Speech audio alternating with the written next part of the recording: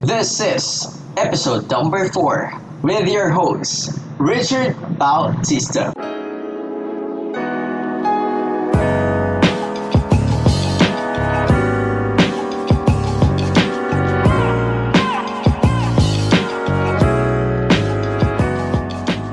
This is the Richard Bautista Show, kung saan matututo ka ng mga lessons about leadership, self-development, and business and finance. Kung ikaw ay young entrepreneur or kung teenager na gustong makasama sa magkaroon ng right mindset about winning and being successful, this podcast is for you. I will help you hanggang sa makakaya ko na sabay-sabay tayong umangat, sabay-sabay tayong maging successful. Yes, I'm not yet successful, but I'm trying and I'm learning every single day para ma-improve yung buhay ko every single day, and I will share it to you guys. Lahat ng mga lessons, lahat ng mga gusto kong malaman, i-share ko sa inyo. Yes guys, I'm very excited with this episode because ito talaga yung pinaka key to success. And before that, thank you very much. I'm very happy kasi this is our very first video podcast na gagawin or na ginawa dito sa channel ko, sa Richard Bautista and sa podcast. Kasi I want to level up. Dati podcast lang ako sa audio lang, but ngayon gusto ko na makita nyo yung pagmumukha ko. Hindi, joke lang. And gusto ko lang magkaroon ng video podcast para mas ma-feel nyo. And yun, very excited. Sana makinig kayo. Sana yung mga lessons na ituturo ko is ma-apply nyo sa buhay nyo. I'm very thankful kasi lahat ng mga tao, or hindi naman lahat ng mga tao, pero may mga sumusuporta sa akin, and I'm very thankful na nandyan kayo para sumuporta sa akin. Every upload ko, every post ko is nandyan kayo na sinishare nyo, nilalike nyo, kinokomentan nyo. I'm very thankful. Episode number 4 is all about, yes, tama yung nababasa nyo, how to win in your life. Paano tayo magiging successful or paano tayo mananalo sa buhay natin. Unang-una, magkakaroon tayo ng challenge. Bibigyan ko kayo ng 5 seconds para mahulaan kung ano ba yung key to success or kung paano tayo mananalo sa buhay. Ano yung number one na dapat natin gawin. Okay, bibigyan ko kayo or kung ano yung dapat meron kayo or isa buhay nyo. Bibigyan ko kayo ng 5 seconds para mag-comment down below. Okay? 5, 4, 3, 2, 1. Okay, so I guess naka-comment na kayo. Teka, hindi pa kayo nagko-comment eh. Mag-comment pa kayo. 5, 4, 3, 2, 1. Yan, I guess nakapag-comment na kayo. Thank you very much guys. So ang tamang sagot is attitude. So, yun ang pinaka kailangan na meron tayo. So, boy, kwento ako! Yan! Okay, so, ang kwento na to ay tungkol sa isang professor at isang bankero. Ngayon, ang nangyari, yung professor gustong pumunta sa kabilang island. So, kinausap niya ngayon yung bankero. Kinausap niya, Mamang bankero, gusto ko po sana makapunta doon sa kabilang isla. Pwede niyo po ba akong tulungan? Sabi ng bankero, yes, pwede po kitang tulungan. O yan, nag-ano na sila. Nagbangka-bangka na sila. Sagwan. Ngayon, nagtanong yung bankero. Tinanong yung bankero, yung professor. Sabi niya, ano po ba trabaho niyo? Sumagot ngayon yung professor. Sabi niya, ay, isa akong professor. I'm professor. Sabi naman ni bankero, ay wow. So, ibig sabihin, sir, mayaman na kayo. Ibig sabihin, successful na kayo. Sabi ni professor, humble lang siya. Sabi niya, ay, di naman masyado, sakto lang. Yan. So, nagkaroon ng dead silence. So, nagpatuloy sila. Sagwan. Ngayon, nagtanong naman yung professor. Sabi ng professor, may alam ka ba tungkol sa history? Sabi ng professor. Sumagot naman yung bankero ngayon. Sabi ng bankero, ay sir, I'm very, sir, sorry. Kasi hindi ko alam yan eh. Ang natapos ko lang ay grade 2. Hindi ako nakapagtapos ng pag-aaral. Sabi ngayon nung professor, "Nako, bangkero, you miss 1/4 of your life." Sinasabi niya. Kasi hindi alam yung history eh. Kasi grade 2 lang ang natapos. Sabi nung bangkero, "Hala, na-miss ko yung 1/4 of my life." So, yan, nagpatuloy sila. Saguan. Ngayon, nagtanong ulit si professor. Sabi niya, "Mamang bangkero, may alam ka ba about sa math or mathematics?" Sabi ni mamang bangkero, "Ay sir, wala po akong alam sa matematika. Grade 2 lamang po ang aking natapos." Ngayon, sumagot si professor. Sabi ni professor, "Naku, mamang bangkero, you miss another 1/4 of your life." Yan ang sinasabi ko. Kinabahan ngayon si mamang bangkero kasi 1/4. Ang nun, 1/2 na. So, kalahati ng buhay ko, wala na. Ngayon, nagsagwan ulit siya. Nagkaroon ng dead silence. Sagwan. Ngayon naman, nagtanong ulit si mamang bangkero. Nagtanong si professor. Tinanong niya, "Mamang bangkero, may alam ka ba about sa geometry?" Sabi ni mamang bangkero, "Naku sir, wala akong alam, wala akong pinag-aralan, grade 2 lamang ang aking natapos." Tapos sabi ulit ni professor, "Naku, mamang bangkero, you miss another 1/4 of your life." Naku, si mamang bangkero hindi na alam yung gagawin. So ang ginawa niya, takot na siya kasi 3/4 na yung nawawala or 1/4, konti na lang yung buhay niya. So, ang ginawa niya, nagsagwan siya ng mabilis, baka kasi magtanong pa yung professor. So, ang ginawa niya, sagwan ng mabilis para matapos na, para makaalis na siya, para hindi na siya matanong. Tapos ngayon, nabump siya sa isang bato or sumayad yung boat sa bato. So, ngayon, tumaob ngayon yung boat.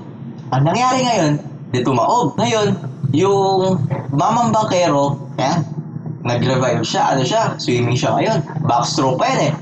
Sumisipol-sipol pa. Chill lang siya. Tapos may narinig siya, "Tulong! Mamang bangkero! Ayun pala, yun yung professor. So sabi ni mamang bangkero, "Sir, professor, alam mo ba kung paano lumangoy?" Sabi ni professor ngayon, "Naku po, mamang bangkero, hindi ko po alam kung paano lumangoy." Ngayon, sabi ni mamang bangkero, "Naku, professor, you miss 1/2 of your life." Yan. So, ano yung moral lesson doon? Ang moral lesson doon is, gandahan mo yung attitude mo. Huwag kang kasi yung professor, meron siyang bad attitude. Akala niya, alam na niya lahat. Ngayon, nung nangyari tumaob yung bangka, hindi niya pala alam lumangoy. So, in every situation, in every field, meron tayong tinatawag na expertise. Pwedeng expert ako dito, ikaw hindi ka expert dito, hindi mo alam itong ginagawa ko. So, we should be humble enough na pag-aralan or wag tayong masyadong mayabang na akala natin alam na natin lahat. Akala natin tayo na pinakamagaling. Kasi once na nangyari yun sa buhay mo, wala na mangyayari sa'yo kasi wala ka ng pag-aaralan pa eh. Kumbaga ito yung isang whole cup to na punong-puno ng tubig, which is yung tubig equivalent sa kaalaman. Ayun, yung kaalaman mo, itong tubig, lalagyan ulit, matatapon na yung tubig. So, wala nang nafe-fill in na knowledge ulit. So, kapag tayo naging mayabang, na iniisip natin yung mga tao kasi na acne yan, yung sinasabi nila, "Ay, alam ko na yan. Yan yung lagi nilang sinasabi. So kapag ganun, walang mangyayari sa buhay mo. You should be humble enough na alamin mo yung mga bagay na hindi mo pa alam. Okay, so ang key doon is kailangan yung attitude natin, willing tayong matuto. May 3 points ako na sasabihin sa inyo. Una, you should unlearn. Kailangan lahat ng mga alam mo. Kasi, halimbawa, si mamang bangkero, ang expertise niya is sa pagbabangka. And yung professor, ang expertise niya sa pagtuturo. So, hindi sila same na expertise. So, halimbawa, kung papasok si mamang bangkero or halimbawa, papasok kayo sa isang business, kailangan maging humble enough kayo. Halimbawa, engineer ka. tapos pumasok ka sa isang business na hindi related sa pagiging engineer, kailangan meron kang mga mentors or kailangan meron kang mga may mas alam sa'yo na pagtatanong, hindi pwedeng alam mo na lahat. So you have to unlearn. Kailangan empty cup ka. You have to unlearn na para may malamnan ulit yung utak mo. Okay, so una, you have to unlearn. Second natin, have to relearn. Kailangan lahat ng mga nalalaman mo, i-refresh mo sa utak mo. Lahat ng mga nasabi sa'yo, i-refresh mo or i-analyze mo na mabuti. Hindi yung nakinig ka, tapos wala namang nangyari. Pumasok dito, lumabas dito. So that's the relearn process. And the learn. Learn na, unlearn. Second, relearn. Third, learn. So yun na. Yun yung third, learn. You have to learn every single day. Huwag kang papayag na dadaan ng isang araw na wala ka natutunan. Kasi kapag ganun, parang walang sense, walang naging sense yung araw mo na yun kasi wala kang bagong natutunan. So, kailangan maging habit natin na every single day may matutunan tayo na bago or bagong learnings or bagong kaalaman. Yan. Thank you pala sa kwento na yon. So, thank you very much, Sir Edmond Mangulabnan, sa kwento natin kasi sa kanya galing yan, napanood ko sa YouTube niya. Thank you very much. Credits po sa inyo. And yun, next natin, meron tayong quotation na galing kay Sir Doggy o kay Doggy. Isa siyang gamer and isa siyang parang mataas or meron siyang bootcamp or meron siyang team na minamanage. So, ang nangyari dito, galit siya kasi yung team niya is hindi nag-perform ng well or naging mayabang kasi parang sinagot-sagot nila yung management nila. So, isang quotation lang na tumatak sa akin, which is, ang sabi niya, hindi porket nagtatanong ka, ibig sabihin, bobo ka. Nagtatanong ka kasi gusto mong matuto. Yun guys, nagtatanong tayo kasi gusto nating matuto, wag tayong mahihiyang magtanong. Yun, wag tayong mahihiyang magtanong kasi once na hindi ka na nagtatanong sa buhay mo, wala nang mangyayari sa'yo, wala nang growth na mangyayari sa'yo. Kasi alam mo na lahat eh. Ano yung bagong kaalaman na malalaman mo? Wala na. So kailangan every single, halimbawa may successful tao ka na nakasalamuha or kahit hindi, magtanong ka or kunyari may hindi ka alam, magtanong ka.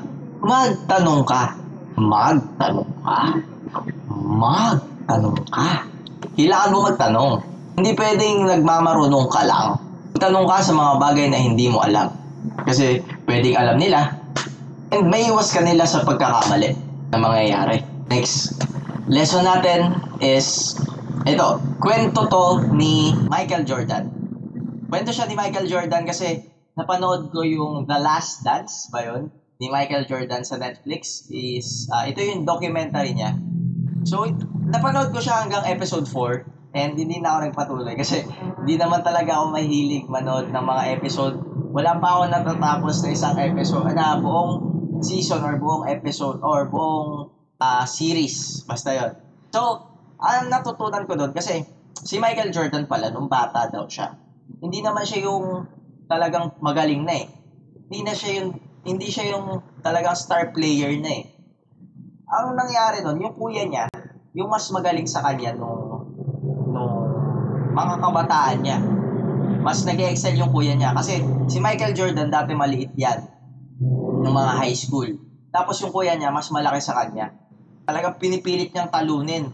Hindi naman yung talunin na in a bad way. Gusto niya lang challenge sa sarili niya. Yung ginawa niya, challenge niya yung sarili niya, kailangan mas maging magaling ako. Si kuya. So ang ginawa niya, dahil parang nabubuli-buli siya kasi maliit siya eh.